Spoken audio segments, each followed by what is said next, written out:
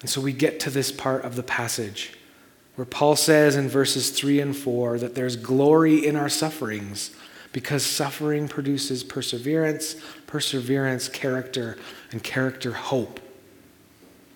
Yes, even grumpy, kickboxing, argumentative Paul talks about hope.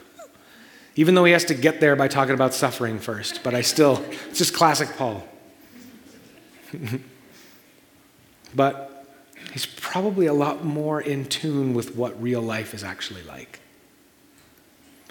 Because if I were to offer you a kind of light, flippant hope, and a true, deep, meaningful hope that's been derived from your character and your experiences, I would want you to have the hope that's been derived from your character, even if it meant going through some real change or pain to get there.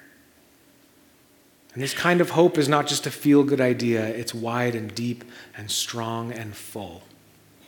And for us in real life, hope comes from trusting God's faithfulness because we've noticed and we have tried to welcome his presence in suffering. And we paid attention to God while we were persevering and relied on him when our character was being transformed.